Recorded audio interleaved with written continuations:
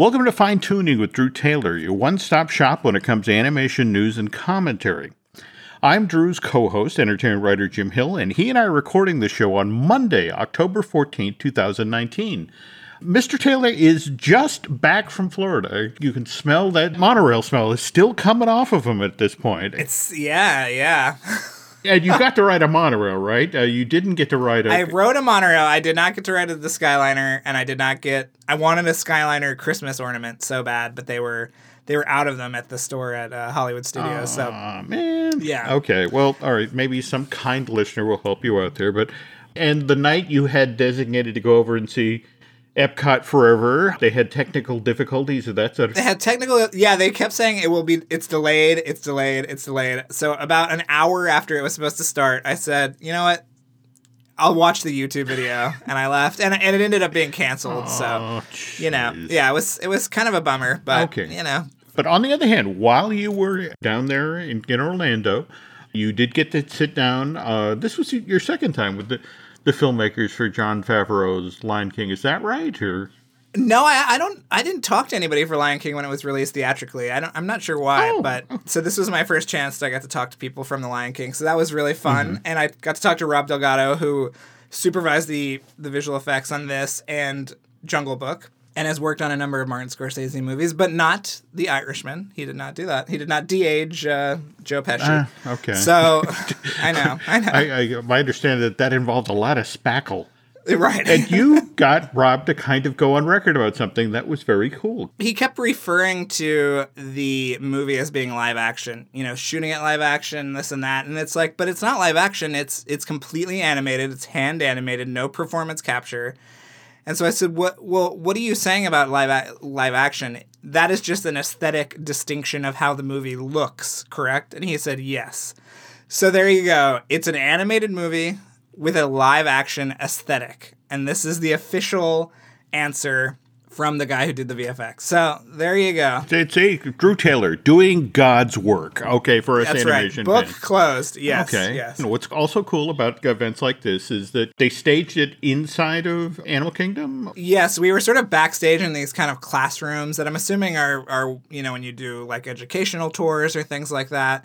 And that's where I was texting you because there was all this Discovery Island stuff. Yeah. What's fascinating about that is, remember that Discovery Island, the actual island out in the middle of Bay Lake, they shut that down out ahead of the opening of Animal Kingdom back in April of 98. They then named the center of that park Discovery Island. Well, that's what I saw, this map, and it had Discovery Island on it, and I thought, oh, that's interesting. It's a map of the park. And then I looked at it, and it had Bay Lake around it, and that's when I realized, oh, this is all stuff from Discovery Island. So there were tickets. There was the original, sign that welcomed you to Discovery Island. It was pretty cool. And being the honest soul that you are, none of that made its way into a carry-on bag. No, and no pictures either. I said backstage, no pictures, and I did not even take a picture. I was such a good lad on this trip. Now, speaking of backstage, though, you, in addition to interviewing the filmmakers and that sort of thing, you also got to see some cool animals too, right? Yes, we did the elephant kind of experience, which wasn't that great because you're so far away from the elephants. I mean, you're still a while away from them. But then later in the day, we got taken to the hyena cage, which going backstage at Animal Kingdom really is like going through Jurassic Park. I mean, the amount of gates, and while we were walking up, there were these guys that were feeding crocodiles. So they were throwing this stuff into the water. And what's really interesting is that the reason they do all these tricks with the animals is not to get them to show off for guests, but actually to help when they have to take blood or do certain medical procedures, and the animals will just do them, on command instead of fighting with a 1,000-pound crocodile or whatever. But we got to see the hyenas, which were really amazing and really cute. And, I asked the docents, do you ever get tempted to want to pet them? And, they said, no. I don't believe that, though. They were so cute.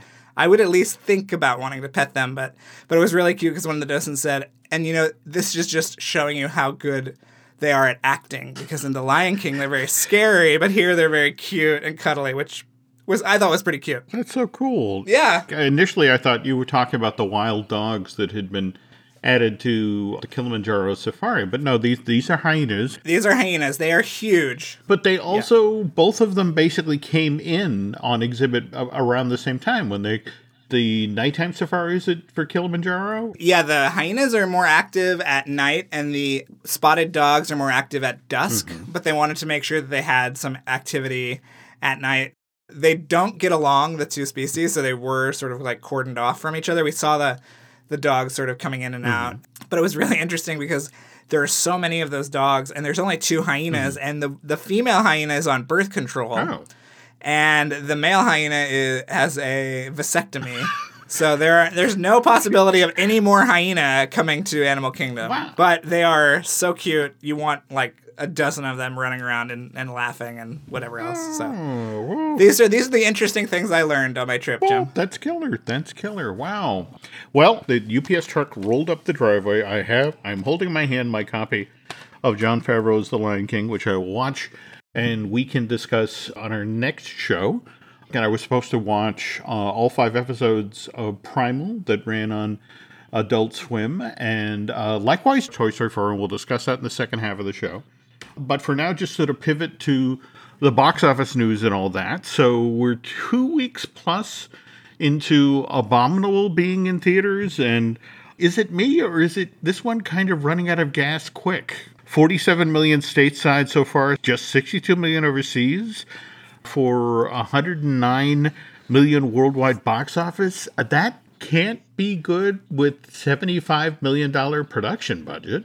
Yeah, when we were there for the long lead day, they said we think that we're gonna be good until Frozen 2 comes out, and it's like, ooh. Okay, and well, yeah. Now it's got to open it's still got to open in a lot of territories around the world, but that got complicated just today, right? Yeah. So Abominable was actually pulled from screening in Vietnam because apparently obviously Abominable is a co-production with a Chinese studio, and they had to kind of bow to Chinese influence. But there's a scene where there's a map, and the map shows disputed areas like Taiwan and a couple of other countries as being controlled by China, where the actual countries are disputed, and there's a lot of back and forth about who actually is running these countries. But yeah, it's sort of the latest example. There's been a lot of talk about the NBA and ESPN's involvement in that whole thing with China. And let's not forget about South Park. And now let's not forget about South Park, yes. It is such a strange business environment right now. That brings me to the next story, touching on DreamWorks Animation. And just last week, while Drew was away, they announced their 2 releases for 2021. We have The Bad Guys, which is a popular children's book. I look at the lineup here and it just went, wow, I'm kind of looking at an animated Reservoir Dogs here. Right. That's kind of an interesting idea. And, you've got the guys at Illuminations kind of calling the shots at what DreamWorks does these days. And Despicable Me proved to be, very fertile turf. So it's like, okay, The Bad Guys, this is an interesting way to go. On the other hand, the other film that they announced for 2021 is really kind of a perfect example of how the media landscape has changed. It's the Spirit Riding Free theatrical film. Untitled Spirit Riding Free film is what it's currently being referred to. Yeah, and this isn't necessarily a sequel to Spirit Stallion of the Cimarron, the DreamWorks film that came out in May of 2002. This is actually a theatrical release spin-off from the Netflix series. Correct. DreamWorks Television animated series, Spirit Riding Free. This only started being available for streaming on Netflix back in May of 2017. We are now up to season 8.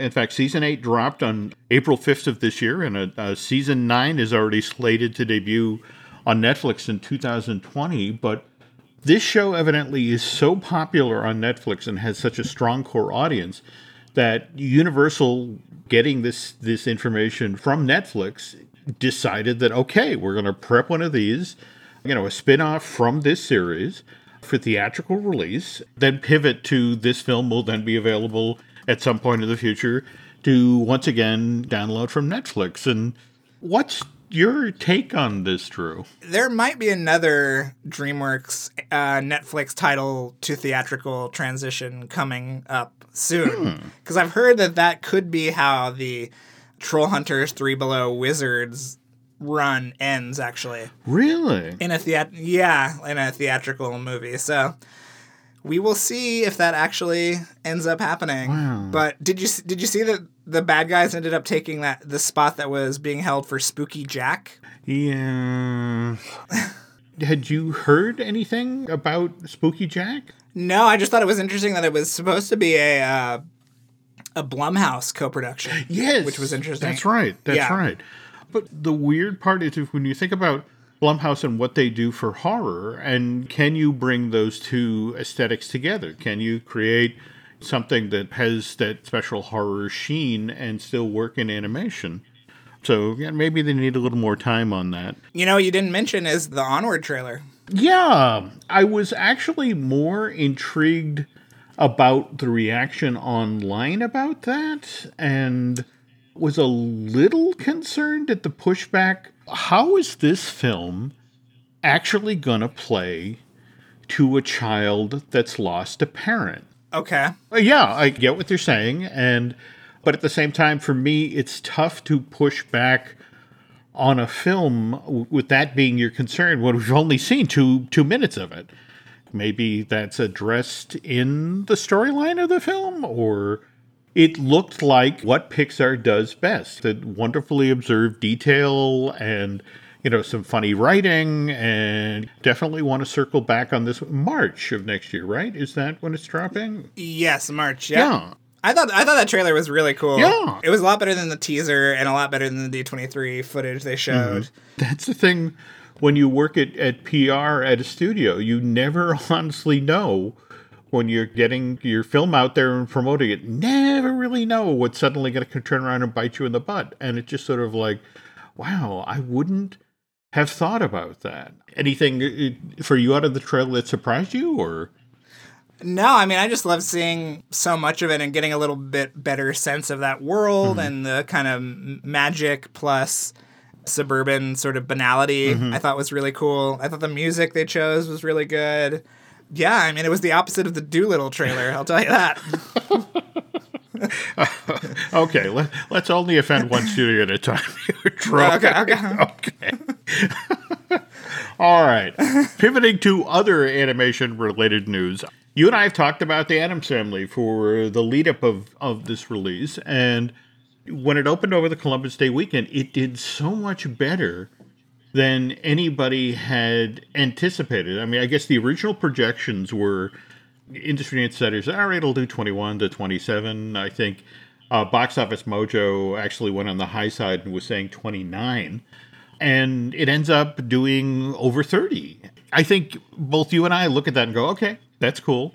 But, here comes Maleficent, Mistress of Evil, opening theaters this weekend. And that's going to be kind of a brick wall, isn't it? Because you get your family film audience. It's a sequel to a relatively popular film from 5 and 6 years back, coupled with the Halloween vibe. Yeah, I'm curious as well, especially because I think Maleficent is going to be a big hit. And it's really good, too, so, Okay. The Addams Family actually dates all the way back to 1938. That's when Charles Addams did the very first set of single-panel cartoon for The New Yorker that featured these characters. And then going forward, there were 150 cartoons that Addams did before, I want to say he passed away in 1988. In the very same week of time in 1964, the Addams Family debuts on ABC, and then later that same week, The Munsters debuts on CBS. And it's just sort of like, how is it that these two sort of black comedies featuring monstrous characters, television executives in the 1960s, yes, exactly, that's what I want on television, that's what I want on the Family Hour. Right. Bring those characters in. But they don't run all that long. The two shows only run for 2 seasons. Both get canceled at the end of their second year. But this is back in the day when sitcoms would actually produce 30 to 35 episodes a season. I can't even imagine that. Yeah. It's so shocking because I feel like there were I haven't seen every episode of The Addams Family, but I've watched it so much, and the fact that it was only 2 seasons long is insane to me. Sort of double back to Spirit riding free. A season on Netflix for that show is 5 to 6 episodes. I mean, that's it. Right. That's how we got to 8 seasons in 2019 for a show that debuts in 2017. But again, because at the end of their 2-year run, they each have, both the Munsters and the Addams Family, they both have the magic number. They both have more than 65 episodes. And that's enough for, or at least back then, for syndication. All you needed was 13 weeks of episodes that you could run in a strip, 5 nights a week. And that's enough. We can sell that to the affiliates and that sort of thing. And that's how the Addams Family really became a thing. It just kept bubbling up in different forms. I mean, in 1972, the inaugural season of the new Scooby-Doo movies, and they did an episode where Velma and the gang met up with the Addams Family. And what was kind of interesting is Hanna-Barbera got a lot of the actors from the 1964 sitcom to come back and voice the characters. John Astin was back as Gomez. Carolyn Jones was back as Morticia. They even got Ted Cassidy to come back as Lurch. And Jackie Coogan was back as the voice of Fester. But it's like, here buried in the credits for this episode of the new Scooby-Doo movies is the voice of Pugsley was Jodie Foster, future Academy Award winner Jodie Foster. That's amazing. That episode of the Scooby-Doo movies does so well. The very next year, CBS picks up a brand new animated version of The Addams Family. Only runs for 1 season, and both Ted Cassidy and Jackie Coogan come back to voice Lurch and Fester. But the weirder aspect of this is because there was suddenly this resurgence in interest in the Addams Family, ABC shoots a pilot for what they call the Addams Family Funhouse, which was going to be a variety show like the Brady. Remember when the Bradys had their own variety show? Yes, I do. For animation fans, what was kind of cool about this is that Uncle Fester for the pilot was played by Stubby Kaye, who, if you know Roger Rabbit, that's Marvin Acme. Right. And in a Ghostbusters kind of cross the streams kind of way, they were looking for somebody special to play Pugsley, so they reached out to Butch Patrick, who had played Eddie Munster on the Munsters, so I have no idea what that means. We jump ahead 4 more years. That did not go to series, by the way. We need to. that was did not go any further than that special. Yeah, no. And in fact, the pilot it's so rarely seen. All you can find these days are sort of still shots of the cast sort of gathered together for it. I desperately want to see this, Drew, because the guest star for the pilotist variety show was Jim Nabors. So it's... I love that puts you over the edge, you have to say. Somebody's got to have this somewhere. Anyway, October 1977, we get a TV movie. We get a Halloween with the Addams Family. And John Astin, Carolyn Jones, Jackie Coogan, and Ted Cassidy are back again in their old roles. And this is so successful that this actually spawns all of those horrible TV movies of the late 70s and 80s where you get like Escape from Gilligan's Island and The Return of the Beverly Hillbillies and I Dream of Jeannie 15 years later. By the way, I'm looking for a copy of the Addams Family Funhouse. I do not need to see The Monsters' Revenge, so you can keep those folks. So we jump ahead to November of 91, and this is when we get the Addams Family live-action feature films with Raul Julia as Gomez and Angelica Houston, Christopher Lloyd as Fester. That's such a success that there's a brand new animated series. So this one's done for ABC. John Astin is back again as the voice of Gomez. This drops the fall after the first Addams Family live-action film comes out. Then in November of 93, Addams Family Values come out, and I would argue, Drew, that was a better film than... Oh, I agree. It's worth it alone for Joan Cusack as Debbie. Yeah. But for some weird reason, it does a fourth of the business of the first film. Paramount, which I guess had been eyeballing, sort of the notion of, okay, we could maybe do one of these every 2 years or so. They kind of tapped the brakes on the development of a third film in the series and then when Raul Julia dies in October of 94. That pretty much puts a stake in the heart of that film franchise.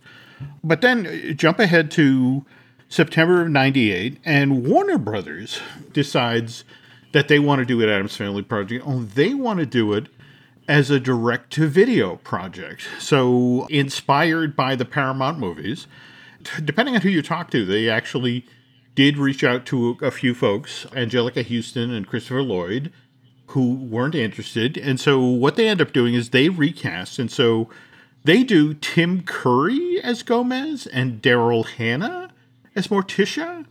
Evidently, Curry did an amazing job as Gomez, but in one of these weird situations where the home video version comes out September of 1998, literally 1 month later, a brand new version of the Addams Family sitcom that's been produced strictly for syndication starts airing on Fox, the Fox Family channel.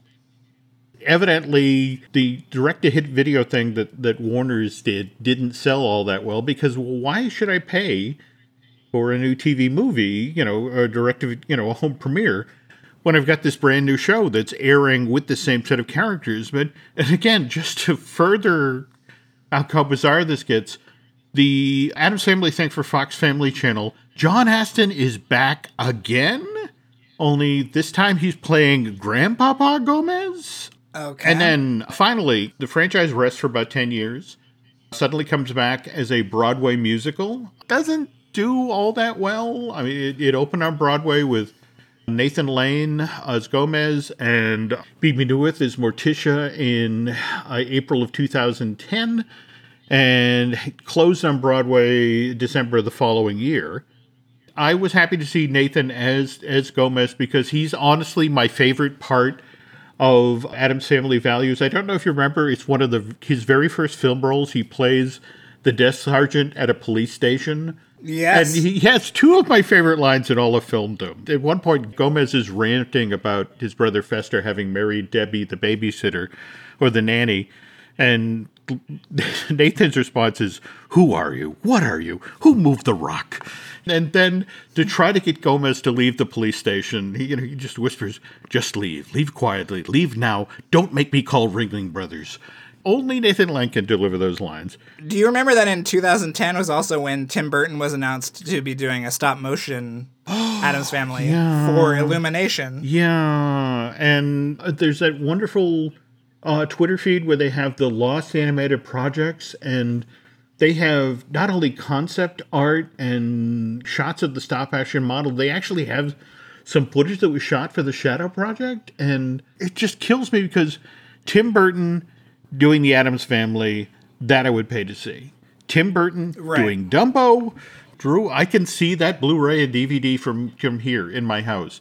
It is gathering dust for a reason. It's just sort of like, that's just not something that interests me. And I feel bad because I've loved so much of what Tim Burton's done. And in fact, did you see just this week is the 25th anniversary of the release of Ed Wood? Yes. One of the best movies ever. That's a perfect marriage of sensibilities. And an amazing group of performers who would go anywhere and do anything for Tim Burton. Can you imagine what he would have done with the Addams Family? It would have been pretty cool. Yeah. Well, anyway, all right. So bring us full circle. Again, we have this feature-length animated version of the Addams Family out in 4,007 theaters on North America this week. And as we mentioned, it's going to be interesting to see what happens in weekend 2 with Maleficent Mistress of Evil out there.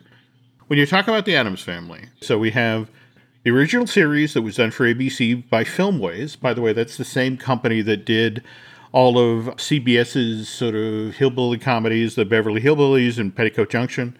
We have the animated series for CBS done by Hanna-Barbera. We have the live-action films that were done for Paramount in the early 90s. That direct-to-video project that was done for Warner's Entertainment.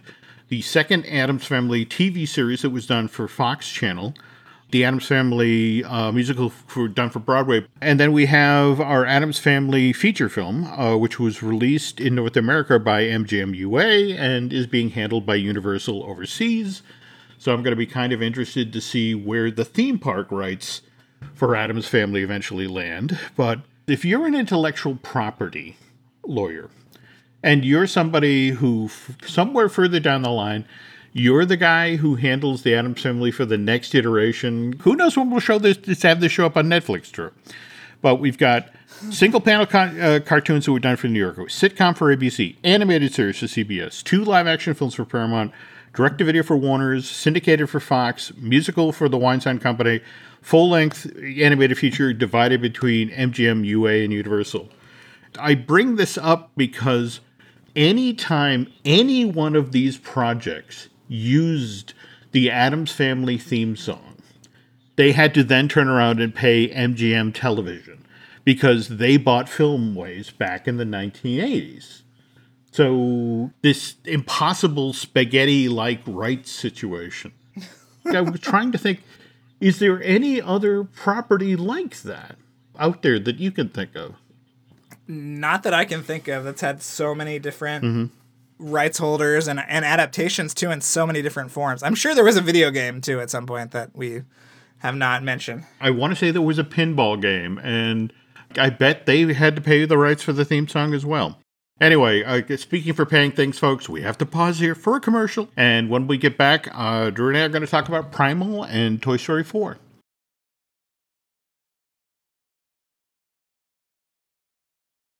You and I talked a little bit about Gennady Tartakovsky's Primal, his new project for Adult Swim. You and I have now seen all 5 episodes. You got to see the first 4 in theaters. Right. Which I imagine, having seen these in the comfort of my own home, how far down to the seat did you slink during some of these scenes, Drew? It was great. I mean, it was great to see it that big and that loud. Yeah. No, for me, it was so fascinating because it was so well designed, so well animated, so brutal, so savage. I mean, you are 5 minutes in when the caveman character loses his family to a trio of, not T-Rexes, but large... There's some kind of dinosaur. Yeah. I was just sort of startled. I mean, I know it's Adult Swim. I know it's after midnight, so you can get away with a lot. But the way that they disposed of the kids, where I think at one point one of the dinosaurs basically consumes the kid like he's popcorn shrimp. Right. Oh, my God. Yeah. It was great storytelling. It was beautiful design. I stayed with it for all 5 episodes, and you and I have discussed the fact that supposedly there's 5 more in the works, and... What a cliffhanger, though, right? That's it exactly. I think the last battle in the last episode... I don't know if I can actually get away with saying this in a show where a caveman befriends a T-Rex, but did it kind of stretch credibility for you? Sort of the Marvel sort of thing that happened in that last episode? No, I think it's totally of a piece. I thought the whole thing was very pulpy, very, Frank Frazetta, very Mobius, very, I mean, it's as much a fantasy as it is anything else. So I bought that last kind of moment. Yeah, I'm just curious as to what will happen next. I agree. I agree. And what is the film that ends with the top spinning? Oh, Inception. Inception, yes. I wonder how many people are going to be watching the last few frames of Primal over and over again to see if there's movement, so to speak. Yeah, it's an amazing accomplishment. It is. And I think, and it's like pure animation. No dialogue, no fast cutting. Mm-hmm. I mean, it is just a beautifully told story. The first half of the 5th episode is so beautifully designed, so tranquil, such, an amazing and wonderful character-based animation. If you've stuck with the 4 episodes up until this point, you're seeing character beats paid off in that. And then for it to make that really hard right turn. Don't get me wrong, I'm back. When these 5 new episodes show up on Adult Swim, I'll be there. I may need to lie down in between them because it's savage stuff. Beautifully animated, but the blood really does fly. It's hard not to applaud the craft, and I want a toy of tooth or spear is what the caveman is called, and Fang is what the dinosaur is called. So I need figures of those characters on my desk as soon as possible. Okay. So keep an ear out. This is Adult Swim, and we eventually got a Master Shake, so... That's true. If you hang in there, Drew. On the other hand, nobody has to ask for merch for Toy Story 4, because it's everywhere. This past weekend, Nancy and I finally sat down, threw the Blu-ray into the machine, and watched Toy Story 4, and I've been fretting about this movie for years since it was announced, because for me, Toy Story 3... landed so well. It was such a beautiful button on the series and had such a strong ending, and I didn't want them to go back to the well without a really good, strong story, because the series had paid off so well, and to have this be the film that was in production while Mr. Lasseter was having his issues, and then he was forced out the door, and, this was the thing that was being completed during that whole period. I'd love to talk with somebody at Pixar about what story changes were made during the time that John was outside the door or outside of the studio, because I can't say it's the strongest film in the series, but I have to admit I love the ending. This is going to sound weird to make this comparison, but I'm one of these people who is very forgiving of A Day with Wilbur Robinson because it has such an amazing ending. It's a film that wobbles all over the place and has some character stuff that I really don't think works, but it sticks a landing. There are large stretches of Toy Story 4 where, same thing, it just kind of feels like padding. I don't know if everything in the antique store works, or the whole RV out of control to get it back to the carousel thing seems kind of labored, but that scene up on the awning, spoiler alert for anybody who hasn't seen Toy Story 4 at this point, the last exchange between Buzz and Woody, it's good stuff. Yeah. It really does land. And it landed well. So can we just leave it here? I don't want in 10 years' time that somebody goes to the actor's home and wheels Tim Allen and Tom Hanks out to do Toy Story 5 or 6. I think, can we be done? Well, I mean, we're obviously not done because there's a series of Forky shorts that are going to be on Disney Plus, as well as a Bo Peep centered short called Lamp Life. So we're not done. Yeah, I guess not. And in fact, you were pointed out last week as we were sort of dummying together the show that How to Train Your Dragon isn't ending either, right? Oh, yeah. There's like a Christmas special that's coming out? There we go. Or something? There we go. Yeah. Homecoming Day or something to that effect. It's got a subtitle like that. Right. The folks who were working on Epic Universe, the third theme park, I'm sorry, I can't bring myself to call Volcano Bay the third theme park. It's a water park. Right. But anyway, the third theme park, they are, one of the lands that's under consideration for that is a How to Train Your Dragon themed area. And, anybody who's seen Hidden World knows that, well, the dragons went back to the Hidden World, and, we're waiting for them to eventually come back. But evidently the thing about Homecoming, this holiday special, is so one day that the dragons can come back and visit. And evidently that's going to be the conceit of what's done for Epic Universe, that in much the same way that supposedly when you visit Hogwarts in the Wizarding World of Harry Potter or Diagon Alley, this is the one day that they've thrown it open to Muggles. If you go to the village of Berk, this is the one day that the dragons have come back. So you're going to get to visit with them before they go back to the Hidden World. So I can just sense the excitement rolling off of you, Drew. No, I didn't even realize that thing about Harry Potter, though, that it was supposed to be when the Muggles are allowed into the world. What's kind of funny about that is that as you walk into the Wizarding World, there is a sign that says, literally a metal sign that's hanging over the entrance that says, "Mind the spell limits."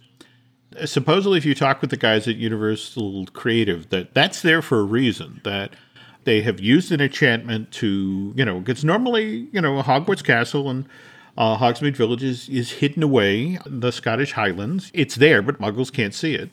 But the enchantment has been revealed or pulled away for this one day.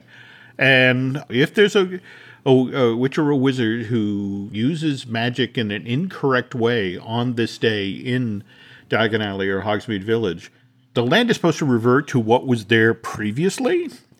So, for example, if you went to the top of the hill and did that spell, it would be the Merlin Wood Village once again with the Royal Oak Tavern and the old Ice Dragon, Fire Dragon, as opposed to Hagrid's coaster, which you didn't get on this past trip either, did you, Drew? No, I did not, no. That one felt like tempting fate a little bit too much, yeah. Given the Jaws fans that exist on the planet, I bet there are folks who, trying to break the spell in Diagon Alley because they want to get back on Jaws.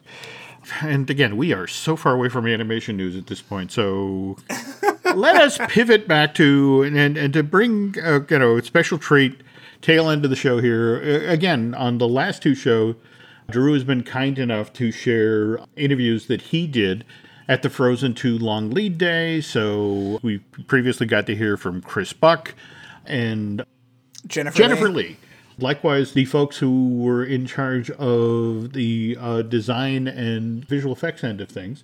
And today we have our last bit of audio. And who we're going to be listening to this time around, Drew? We're talking to Brittany Lee, who is a visual development artist, and Griselda, I'm going to screw up her name, so just let Sastrawinata LeMay, and she is a visual development artist. So 2 more great filmmakers about this movie that is that people are a little bit excited about. I'm getting this sensation. I remember reaching out to you. I went into my local Target when Coco had just been made available on Blu-ray and DVD, and here was the standee. The pull quote that they were using to try to convince Target folks was from Drew. That's true. So it was kind of cool to think that, wow, Drew's in 1,000 Targets around the world, in North America right now. And if you walk into your local Target now, there is a display that is like 10 times the size of the Coco display, and it's all Frozen 2 merch. It's literally the first thing you see as you come through the door. In fact, if I were the Star Wars guys, I'd be a little ticked off because you have to walk deep into the store to find the Rise of Skywalker or the Mandalorian stuff, whereas the Frozen stuff is right there, right in the front window. We still have 60 plus days before this thing opens in theaters, and here it is, front of mind with all these consumers. But it's pretty much the color palette of the first film, the blues, that sort of thing. Whereas Frozen 2 this is a story that's really sort of set in autumn, right? The fall. Yes. They didn't necessarily, with this film, go with your cliched version of fall. I mean, I'm looking out my window right now at fall here in New Hampshire, and I've got yellows, I've got oranges, I've got reds. But that's not what they decided to do with Frozen 2, is it? No, I mean, those are all very much apparent, but there's also a lot of dark blues, purple. You're going to see some turquoise there. And in this interview, you'll hear about what it was like sort of designing the new costumes for the characters, because, they've got to have new costumes, Jim. I mean, come on. And, what it was like that there were characters who were also sort of environments, because there are these kind of spirit characters. The water horse is going to be the big character if the merchandise is any indication. Oh, God, yeah. The knock is front and center. Let's listen to what Brittany and company have to say here. So can you talk about the kind of iterative process of designing this movie? You talked about how her dress was the 122nd design. That one's going to make it. That one's going to make it somewhere. That's a headline, yeah. It's story grows. I mean, they're writing the story. The story is not set in stone. They're writing at the same time, and we're finding this new language as they're figuring out the story at the same time. So, and then we're also finding out new things. For example, that early on we designed Elsa that we want to reflect the story that is really serious, this big epic journey. Then she's feeling heavy, and so we put her in a cape that's heavy, and then she stopped looking like Elsa. Because, right. She needs to look like Snow Queen. And then Anna, after, version like 80 or 90, I think at some point we're like, okay, I think we've done enough. Why don't we step back and we look everything that we have done, you know, from Elsa and Anna and, you know, all the characters, and Right. we'll see like what is it that we like about her. Even like we bring in like costume from the first movie and Right. we see what's working, and then we saw like, why don't we try like that costume, and then put Anna's language on the costume, and it works. It works. I mean, how often are you going back to... There's so much... It seems, you know, for one movie, there's still so much stuff, even in between Frozen Fever and the Christmas special. Did you go back to look at those for inspiration, or even in terms of just kind of keeping the continuity going? Okay. Needing to know where we've been and, you know, what that has signified in the journey, I think is important to just bear in mind. I know that for me, for Elsa, that's a big thing. And for Into the Unknown, it was an area where I was bumping a little bit with the idea of putting her in something dark, because we knew that dark meant something in the world of Frozen already. And so if it didn't have a reason narratively for her to be in something dark, it didn't feel right. Right. And so the fact that the song came in and had this conflicting element to it made that make sense. Okay. But I don't know that it would make sense anywhere else in the movie except for in this sequence. Well, you referenced that you had put her in red at one point and it didn't work. What was the context for that? It's funny. Mike has tried to put her in red in every iteration of every piece of Frozen that I've worked on. He actually tried to put her in red as a little girl. Okay. And the directors bumped on it in the first movie because it felt too warm for her.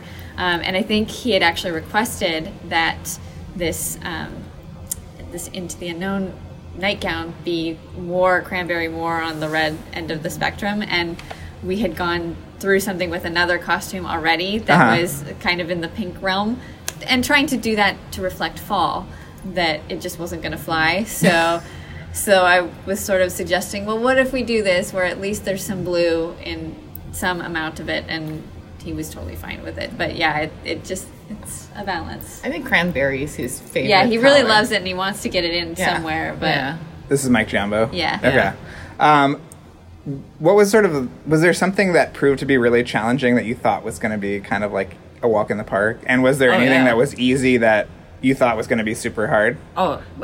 Many times. Okay. This is something that jumps out at you. Hair. Okay. Anna's hair, I have no idea it would be that challenging. What was so challenging about it? Our program doesn't... the tools to grooming hair, are counterintuitive to how hair actually works, and especially if you're used to doing hair, the language that you would use to describe, well, this is what this looks like, so this looks like it's a curling iron coil, does not compute to tonic, and so and tonic is the tool.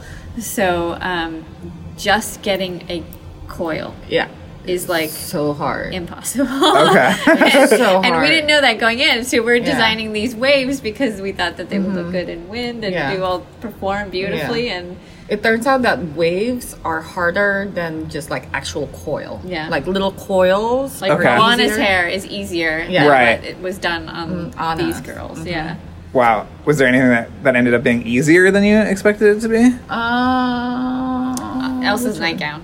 I was just telling Kaliko that I thought for sure that was going to be difficult and have to go through a bunch of pieces because it was in a song, and a song costume is, so important and so iconic. But they looked at one pass of 3 designs. The directors looked at one pass of 3 designs, so as opposed to your 122. We had 3 designs, and Jen How does looked that at make you one. feel? But sometimes it's because the directors don't know what they want. So I think in this particular instance, Jen knew what she wanted for Into the Unknown, and she was like, that one, I want that, and we were done and good to go. But I think, and also because that scene is a lot of just Elsa, the song is just Elsa. Right. Everything else that is so much all of them together, it was hard to orchestrate figuring out what was the anchor. So we needed one girl, we have 2 lead girls. We need one girl to lead and then the other one to match her. And so going back and forth and figuring out which girl was ready first was the thing that made everything take so long, because we needed someone to buy off on one that we could play the other one off of. Yeah. Well, in another presentation today, we heard about the backgrounds and things, and the sort of, they called it like the visual cacophony of the forest. And are you guys sort of taking that stuff into in terms of your design because they have to stand out? And what was that process like? Yeah. I think that was pretty straightforward. Yeah. So it was different from the first Frozen because we had snow, and so it was easy to anchor characters and make characters pop off of snow. But against these brilliant yellows and reds and warm violets, it's I think they went to pretty neutral. That's where the characters. Okay. So just because there's such a saturated environment to okay. So Elsa's she's so bright, she nears white, and Anna's got a black base, and so that helps them to pull forward, hopefully. Right. It seems like there was a lot more sort of like cross-pollination in terms of departments earlier on than normal, right? Because you have characters that are also visual effects and, also backgrounds. I mean, from a design standpoint, what kind of challenges did that sort of provide? Or was it kind of invigorating to be all on the same team so early? It was it's very helpful for me because there were things that I wanted for Elsa, particularly her double capes. And we didn't know if we would get buy-off from the directors, but my husband is the tech Addams supervisor, so he's responsible for making sure that the clothes perform well. So I could have him in the room and say, we can do this, right? And he goes, oh yeah, this is fine. It'll be great. It'll be beautiful. So it was very helpful on my end to have everybody around. But yeah, it seems like it's sort of a new territory for everybody. Yeah. So much overlaps. Yeah. And also, I mean, from a design standpoint, was there anything that you guys really wanted to push that got shot down or didn't work for whatever reason? Yeah. Sometimes it doesn't serve the story anymore, then we just kind of like let it go. Yeah. I saw what you did there. Yeah. We were trying to update Elsa's braid for a bit, actually for quite a long time, because we knew we were going into the elements and we wanted to see if we could get more looseness and so more like strays to be able to play in the wind. And what we discovered, because we thought this would be easy, we already had the braid, we didn't have to worry so much about construction, but we discovered that changing that silhouette at all made it look like it was a mistake. Like we were dancing too close to this uncanny valley realm, and it just didn't look right. And so we could totally change her hairstyle. We could put her in a new hairstyle, and she still looks like Elsa. But if we modified that braid in any way, it didn't work, and so that was a big lesson to learn. Well, what is it like designing things for this? I mean, Frozen is not just a sequel, but it's a sort of cog in a massive machine that incorporates Broadway and theme parks and everything else. I mean, did you feel more pressure? Did you just sort of like try to get that out of your head, or what is the process like, even on a design level, with all of that going on? Yeah. It's tough in a way because it's so different than what it was on the first movie, of just like the level of oversight, the level of stuff that needs to be all moving at the same time in order for it to all get out at the same time. Right.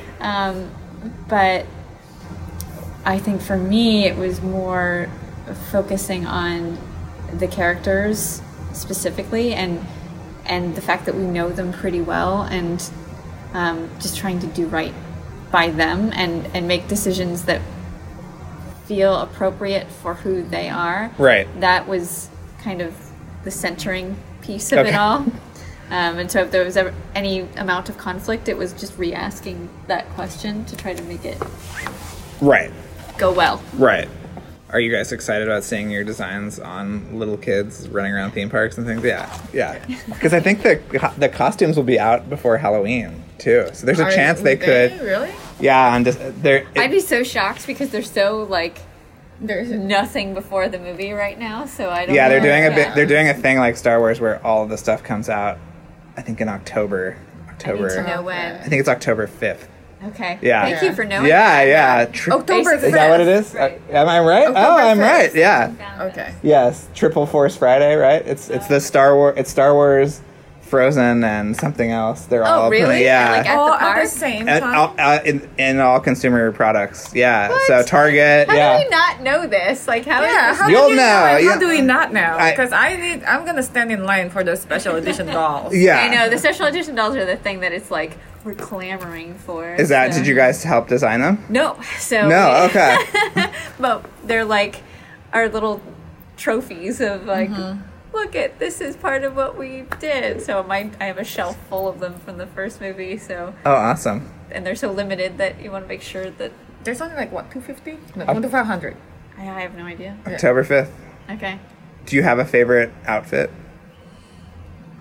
Depend on my mood. Okay. You know, if I want to be fancy or if I want to Right. go on an adventure, like Right. You know. Well, yeah, but I mean, is the 135th of Elsa your is that your sort of favorite look of hers, or For that particular travel costume, I love that one. You did love it, okay. Yes. Okay. Yes, that one. And Jen, because for a while too, Jen was like, I don't know, I'm not sure.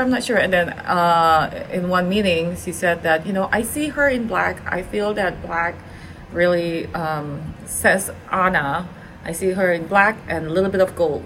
And then I think that's what she said, right? So I put her in black, and then a little bit of gold, and then the deep cranberry that Michael loves. And then there you go, as if, like, Yeah. I just pretend that's the first one that I made. right? Do you like the outfit that you showed us though, with the sort of faux leggings and that? Yeah. Okay. I mean, I you were saying earlier it's hard. It's like picking your favorite child. Yeah. I don't know that I can. I love the capes. I love what we were able to do that I didn't think we would get, which was on her coat, her epaulets, her two capes, and then this like peekaboo open back that I thought for sure would get shut down. But basically, since the cold doesn't bother her anyway, we can do that. Right. I really love that about that costume. But I think there are specific elements of the different costumes that I love, and haven't actually seen them performing yet. So, I mean, in the actual movie. So Right. that may shift once we see them in action. I don't know. I know. I'm gonna make sure like all like waterproof makeup that night. Yeah, you need to. So we really have to wait 60 days to see this thing? Or I know. I'm dying for it. are they doing anything earlier? I mean, it used to be they would at least start these things a week earlier at the El Capitan. I haven't heard anything about that yet. I actually got to see Aladdin back in '92, a full month ahead of when it was released. But I had to buy a ticket to a fundraiser for the Museum of Modern Art in New York. Oh, wow. We're there in the lobby, and here's Glenn Keane. Go up and talking with him, and it's like, so what are you working on now? It's like, well, we're working on Pocahontas, and what are you working on Pocahontas? And he's like, Pocahontas? I'm animating Pocahontas. And then turn around and here's Eric Goldberg escorting Al Hirschfeld into the theater. It was a pretty amazing night. But you weren't at the New York Film Festival screening of Beauty and the Beast, were you? No. That one kind of broke my heart because I found out about it after the fact. So that was when I found out about the fundraiser for the MoMA. It was like, here, take my money. Speaking of taking my money, it's like, how long do we have to wait now for another Mission Impossible movie? We're not going to get it until 2021. Summer 2021. Really? Yeah, that's when Mission Impossible 7 comes out. Although if you saw the news about Jeremy Renner today, it looks like he won't be making a return if these allegations are correct from his ex-wife. So we'll see how that plays out. Okay, well, but, remember, Jim Cummings, the voice of Winnie the Pooh, had an interesting week. And that's true. Sometimes these things turn around, folks, but... That's very true. Here's hoping for the best, but until 2021, you can listen to Light the Fuse, which is my Mission Impossible podcast. I actually got recognized in Disney World by a Light the Fuse listener. Oh, that's so which was funny. Oh, yeah. All right. So there you go. Okay. So we have great guests coming up each and every week. So tune into that. These people don't just work on Mission Impossible movies. They have, you had that gentleman on who had done all of that work for the Lucasfilm project, the Star Wars stuff. Just, I love how your show is kind of the Venn diagram of entertainment. It always has stories about other films and that sort of thing. Oh, yeah, for sure. And speaking of stories about other stuff, we've got the Disney Dish podcast I do with Len Testa. We've got the Universal Joint podcast, which I do with Dustin Fuse. The Marvelous Disney podcast, which I do with Aaron Addams. Looking at Lucasfilm, which I do with Dan Zayer. The I Want That podcast with Michelle Valladolid, who's in Florida right now. She's down there on a research trip for that podcast. And Rub it in. I'm sorry. You got to see hyenas. I'm sorry. That's true. I'm not going to feel that bad.